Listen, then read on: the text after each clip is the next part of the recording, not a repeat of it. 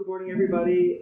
This is I believe our last evangelism core seminar, and we're going to finish taking a look at the gospel and specifically as it applies to those followers of Allah. So basically, we're going to be looking at what kind of God Allah is and why your Muslim friends, and literally, they want to hear the good news of their true Father and His Son, Jesus Christ. So often, Christians place an incredible pressure on themselves to have all the right answers and to be ready to say just the right thing.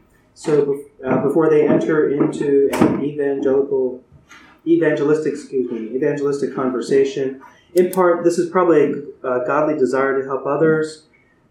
However, it's probably also mixed with a serious lack of faith in God's ability to use what we do to minister to others. These fears, which I often have too, may be more concentrated when it comes to engaging Muslims than perhaps any other religious group. This is not a class that will prepare you to apologetically engage your Muslim friends, point by point on doctrine, the veracity of Scripture, or other common Islamic objections to the gospel. Yet I pray that this class helps you have a godly compassion for those enslaved by Islam and emboldens you to trust that God is delighted to bring glory to Himself, not only by saving Muslims, but even by working through your weaknesses to do so. So turn your handouts, and as we begin at the basic beliefs of Islam, again, this is just looking at the very basic understanding of Islam. So at first glance, there's a lot of common ground shared between Christian and Muslim beliefs. I left a lot of white space so you all can take notes as often as you like to. One point, we both believe in one God who created everything and rules everything. We both, Christians and Muslims, both use many of the same words to describe God. Sovereign, omniscient, omnipotent, merciful, just, holy, righteous, benevolent. We both agree man will stand before God and be judged to eternal reward or eternal punishment. We both use words like repentance and faith to describe the needful response of man to God. However, these similarities are only shallow, if you will, not very deep, because although we use the same words, we mean very different things. Ultimately, the question of how anyone will be reconciled to God and enter into His presence is inextricably connected to who God reveals Himself to be. In other words, what is missing from the Muslim belief is the word Savior. So the first part is God. So again, this is looking at what Islam considers God. The oneness of God is Islam's central creed. This is more simply than an assertion of monotheism. So you kind of get the full sense of that creed when they say there is no God but Allah in Arabic, which is certainly this, but also more. The way they believe that of their God is absolute denial of all plurality, meaning that consisting of two or more of the same kind. So absolute denial of all plurality of nature or person in God, meaning no Trinity. Part number 2, a timeless unity of that which is not made or generated. So they do believe that Allah is timeless. Third part is a comprehensiveness of all physical, intellectual, and moral force in the universe that renders all creation unconditionally passive and without action. The Islamic doctrine of God implies a supreme being, immeasurably exalted above and wholly dissimilar from creation, kind of similar to how we believe our one true God, who communicates nothing, absolutely nothing to His creatures, and whose apparent power to act are ever His will alone, and who in return receive nothing from them. Also, the Islam doctrine of God implies, as a supreme being, whose purpose in creation is to manifest his own power. And lastly, the Islam doctrine of God implies a supreme being whose primary impulse towards mankind is that they never attribute to themselves what is rightfully his.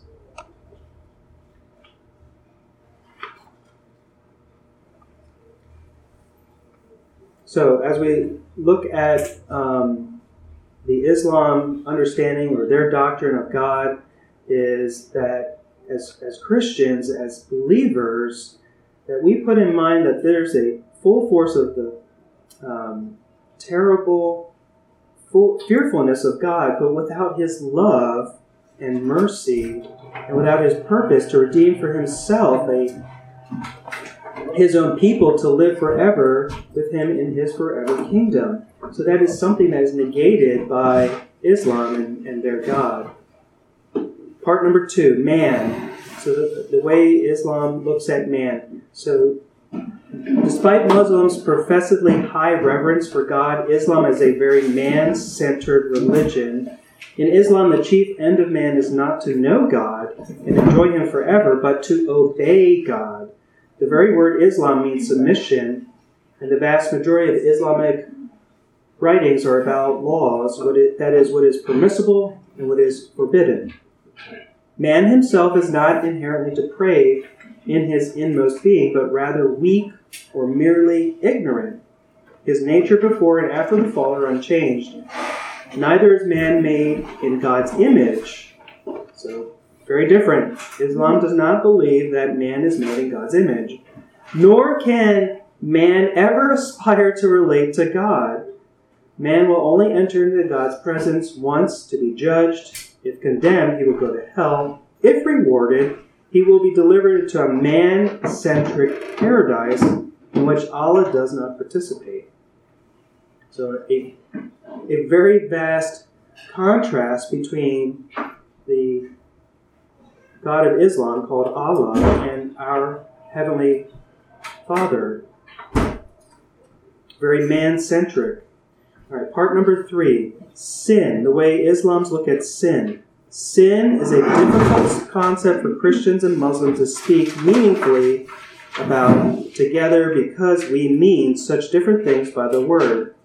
Islamic scholars endlessly debate the taxonomy of sin, which sins are great and which are small.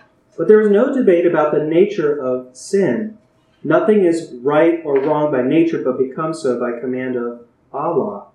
What Allah forbids is sin. What he permits is right and lawful. Allah's commands are not rooted in his nature, with which we cannot relate. Nor are they imprinted on our conscience, a concept for which the Quran has no equivalence, as we are in no way made in his image. Nor is sin immutable, that is, not capable of change.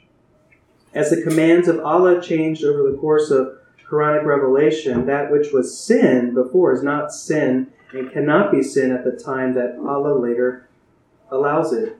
Finally, although Muslims absolutely agree on the one hand that sin creates a problem for man and incurs Allah's wrath, on the other hand, sin is still fundamentally evil done to oneself, and that's quoted from the Surah chapter 6, verse 1. As the God of Islam stands too far above and removed from us to be directly concerned or offended by our disobedience any more than we are concerned for or impacted by the life of an ant who is 1,000 miles removed. Part number 4, salvation. So the Muslim idea of salvation greatly differs from our biblical understanding of the term. When Muslim theologians talk about what Allah gives us, what Christians would call salvation, they refer to falah, meaning success, blessing, or simply a reward.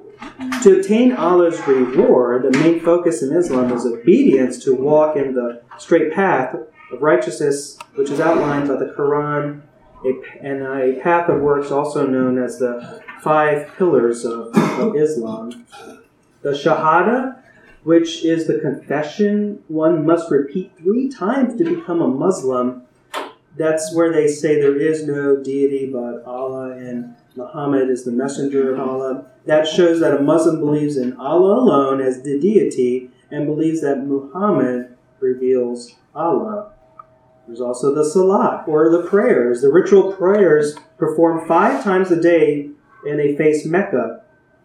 Also fasting during Ramadan. These fasting hours are meant to cause Muslims to empathize with the poor and impoverished.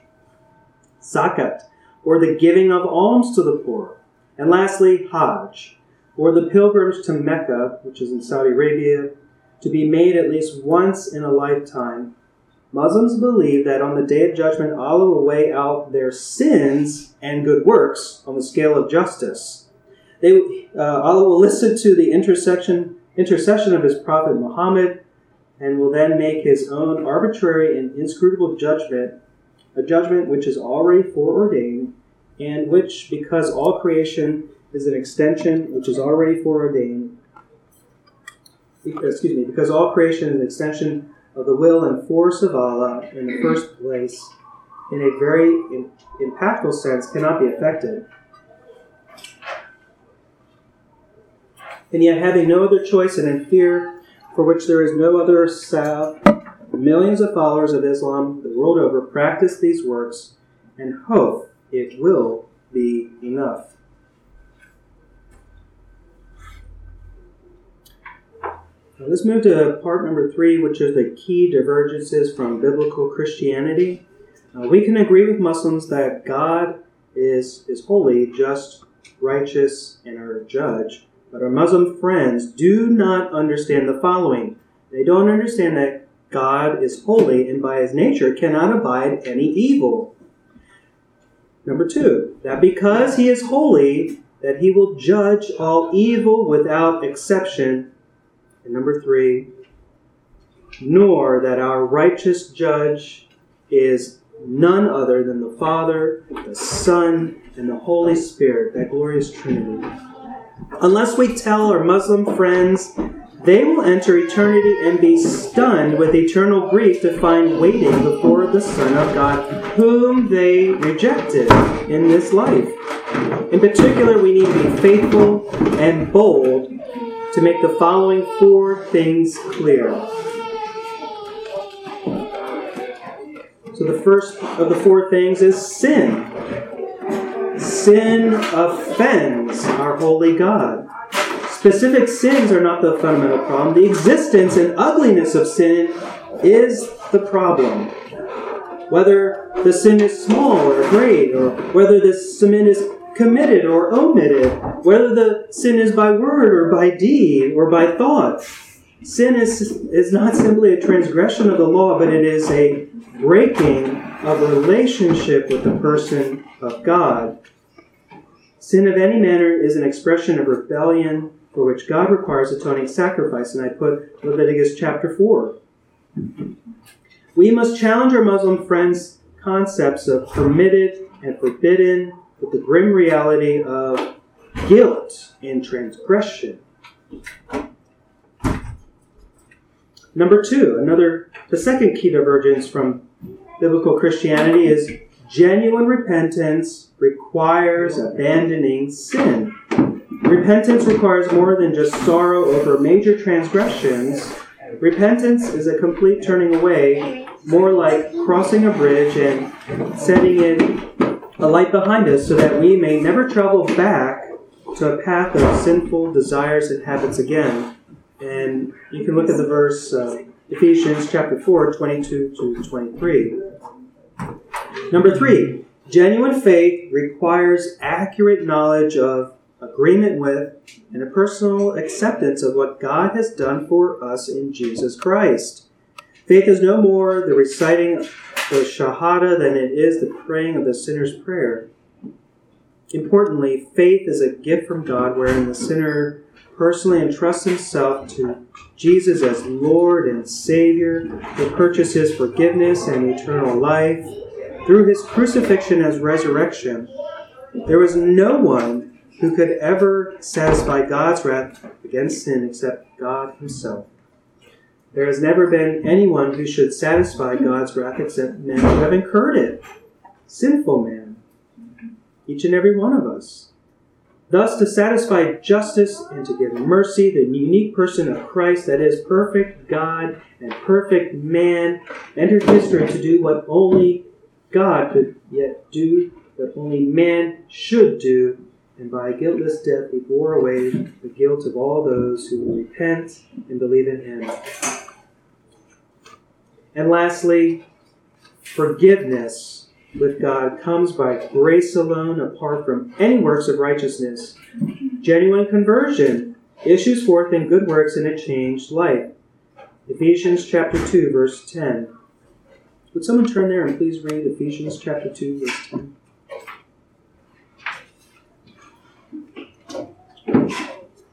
For we are his workmanship, created in Christ Jesus for good works, which God prepared beforehand, so that we would walk in them. Thank you. So, genuine conversion issues forth in good works in a changed life, but good works in a moral life do not earn God's forgiveness or salvation. Adding anything to the cross of Christ is slavery to the law. It makes Christ of no value to us all. Depending on our own righteousness alienates us from Christ and God's grace. As another reference to go in the future, you can turn to Galatians chapter 5, verses 1 to 4. Part number 4, evangelism.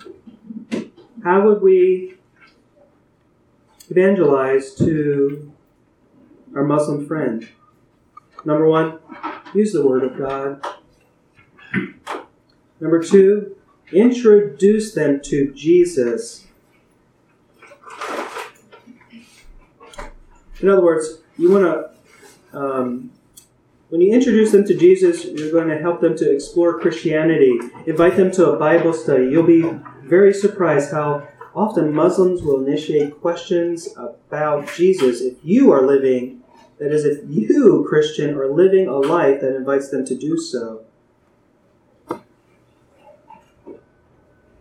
So let's personalize sin in the same way Christ did for his hearers. In your discussion with your Muslim friend, make sin a personal matter rather than an academic idea. Press home the point of sin and guilt graciously but clearly. To the extent that you are able, foster a sense of urgency. Like the Israelites of Jesus' time, many Muslims take heaven for granted because they are a child of Abraham and a good Muslim.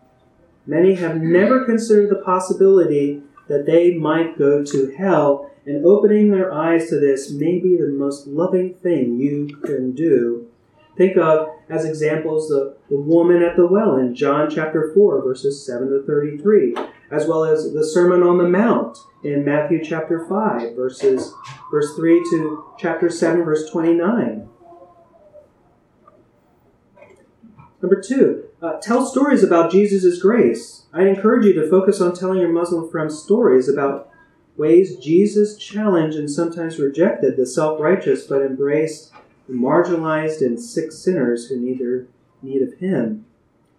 This, ideally, will stir up questions in your Muslim friend because of the way Christ confronts works righteousness is the complete opposite of what Islam glorifies. Here are a few stories that the gospel can help you get started. Think of the prodigal son in Luke chapter 15, verses 11 to 32. Use this example of the self-righteous brother to show how pride estranges us from God, and that we must also repent of the false sense of self-righteousness that hardens our hearts towards others. This may incite a visible response of shock and disbelief from your Muslim friend, since Islamic cultures take respecting their elders, especially the father, and preserving a family's honor very seriously. A second example, the story of the tax collector and the Pharisee who both went to the temple to pray. That's in Luke chapter 18, verses 9 to 14. A third example, the bleeding woman who touches the cloak of Jesus and is healed. In Luke chapter 8, verses 40 to 48. In this example, your Muslim friend may find it appalling that a bleeding woman who would be considered too unclean to even pray to Allah would touch the Holy One, yet Jesus calls her daughter, speaks with her. and then heals her. Use this story to show them that Christ's holiness purifies the undeserving, the unholy. Explain the seriousness of sin and the need for a sacrifice. As an example, Muslims go through a meticulous process of ceremonial washing when they have been exposed to external defilements in order to attain proper standing before their God, Allah. So ask your Muslim friend, how is it that our hearts and minds will be cleansed of filthy, dirty sin? He can cleanse his hands and body, but how does he cleanse his heart? So share the good news with Muslims that if we confess our sins, He, the Lord God Almighty, is faithful and just to forgive us our sins and to cleanse us from all unrighteousness. That's in 1 John chapter 1, verse 9. Only Jesus can cleanse our hearts, minds, and souls to make us acceptable before God. Be patient with your Muslim friend when you explain why Jesus had to die. Show them that sacrifices for atonement have been a part of prophetic traditions as early as Adam and Eve, followed by more examples at the temple, the Holy of Holies, and in Isaiah chapter 53. Remind them of the warning God gave Adam and Eve in the garden, but of the tree of the knowledge of good and evil you shall not eat. For in the day that you eat of it, you shall surely die. That's in Genesis chapter 2, verse 17. God cannot lie, and He must stay true to His word when He said that sin will lead to death. Another way to evangelize to your Muslim friend in introducing them to Jesus, emphasize the resurrection. Spend a long time emphasizing God's victory through the resurrection. You cannot stress this enough. Unfortunately, many Christians tend to mention the resurrection as a side note when they present the gospel. But precisely because our Muslim friends often find the death of Christ to be a stumbling block, we must be careful to explain that through the resurrection of Christ, God was victorious, defeated sin, defeated Satan, and the evil which so many Muslims fear. Because of the resurrection, Jesus stands in authority and has placed all things under His feet. Because Jesus conquered sin and death and was raised to life, those who follow Him also die to their sins and are raised to new life in the way of Christ. Invite your Muslim friend to follow a risen, all-powerful, conquering Savior. How else do we introduce them to Jesus? Use biblical language. Remember, your Muslim friend shares terms like repentance and faith, just like we do. And they may struggle to understand how your faith is distinctive. So instead, try to use distinctive biblical language that they won't be able to ignore. Born again, in John chapter 3, verse 3. Born of God, in John chapter 3, verses 7 to 8, and John chapter 1, verses 12 to 13. Raised from death to life, in Romans chapter 6, verses 1 to 5. United to Christ, Romans 6, 5. Galatians chapter 2, verse 20, and in Colossians 3, verse 3. And a new creation, 2 Corinthians chapter 5, verses 17 to 18. Know your Old Testament. Muslims love the prophets, especially Abraham and Moses, and the stories about God's work through them. Show them how even the prophets in the Old Testament all foreshadowed God's ultimate plan of redemption through Christ. For example, Muslims love the story of Abraham, who was willing to sacrifice his son, because it shows that Abraham had such faith in Allah that he was willing to obey God, even if it meant the death of his son.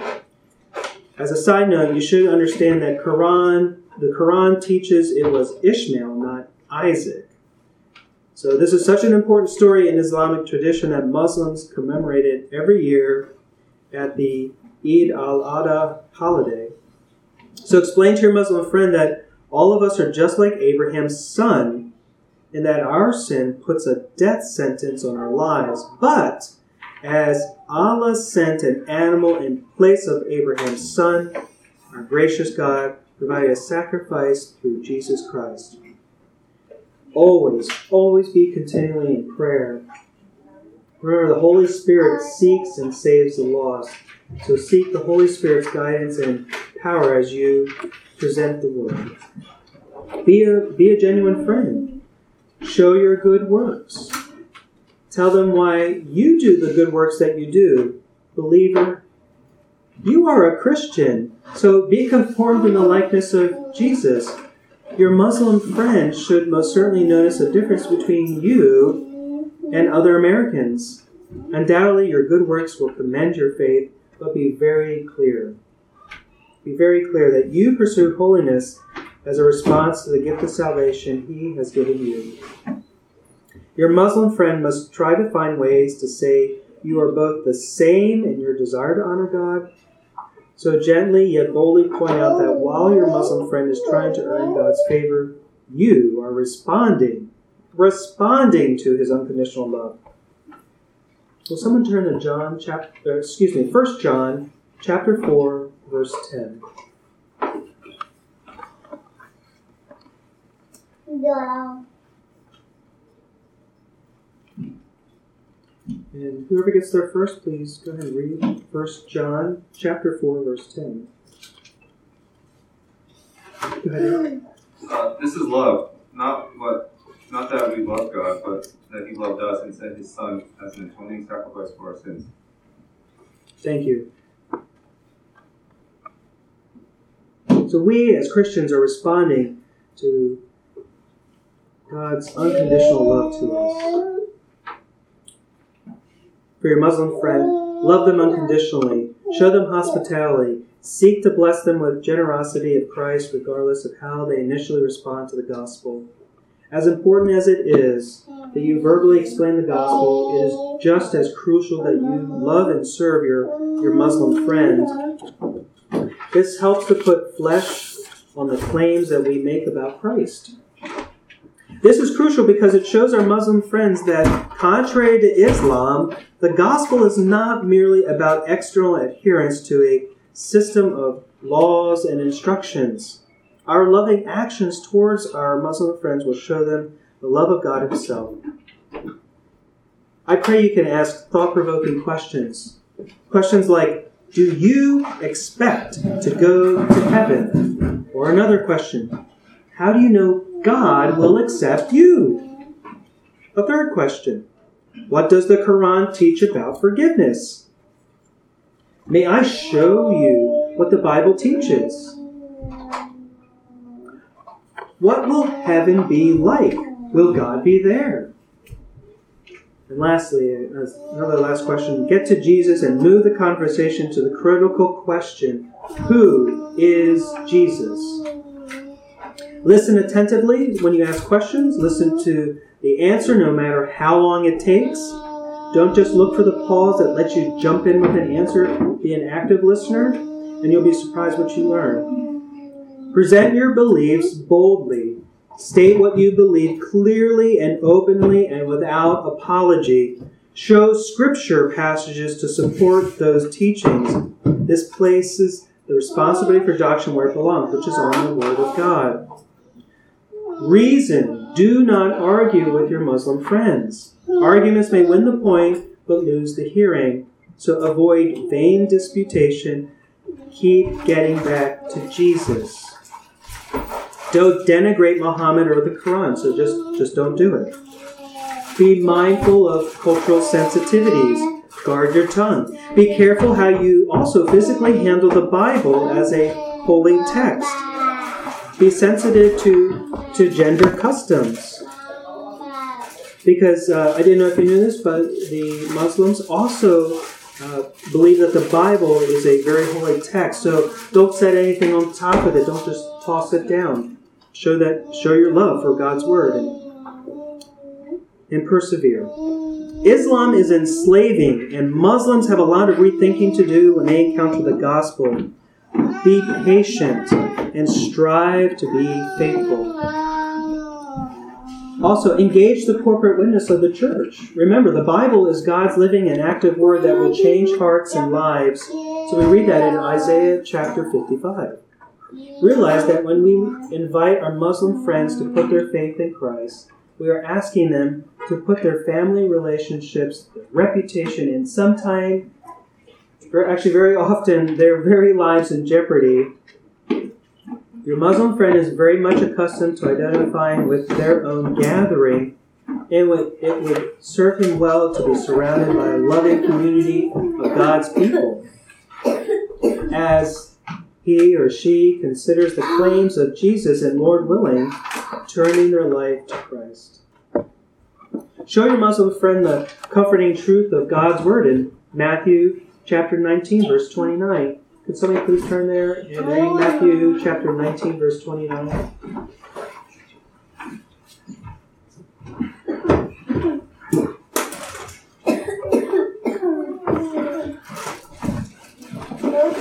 Anyone who has left houses or brothers or sisters or father or mother or children or lands for my name's sake will receive 100-fold and will inherit eternal life. Thank you, Michael. Show your Muslim friends these comforting truth in God's Word. And remember, the unity of the local church reveals that Jesus Christ has truly come. Well, I know that was a lot to go over, so in conclusion, I pray that in reaching our Muslim friends, it's not how much knowledge we know or of Islam, it's not any clever strategies we may have, or our squeaky clean lives, but our hope is in God Himself and His supernatural power to save. It's the gospel of Jesus Christ. It does help to understand some of the nuances of Islamic beliefs, and we should be wise in the specific ways we do interact with Muslims. But ultimately, it is God who saves. Our task, believer, is to be faithful in presenting the gospel to our Muslim friends and trust that the Lord God will provide those results.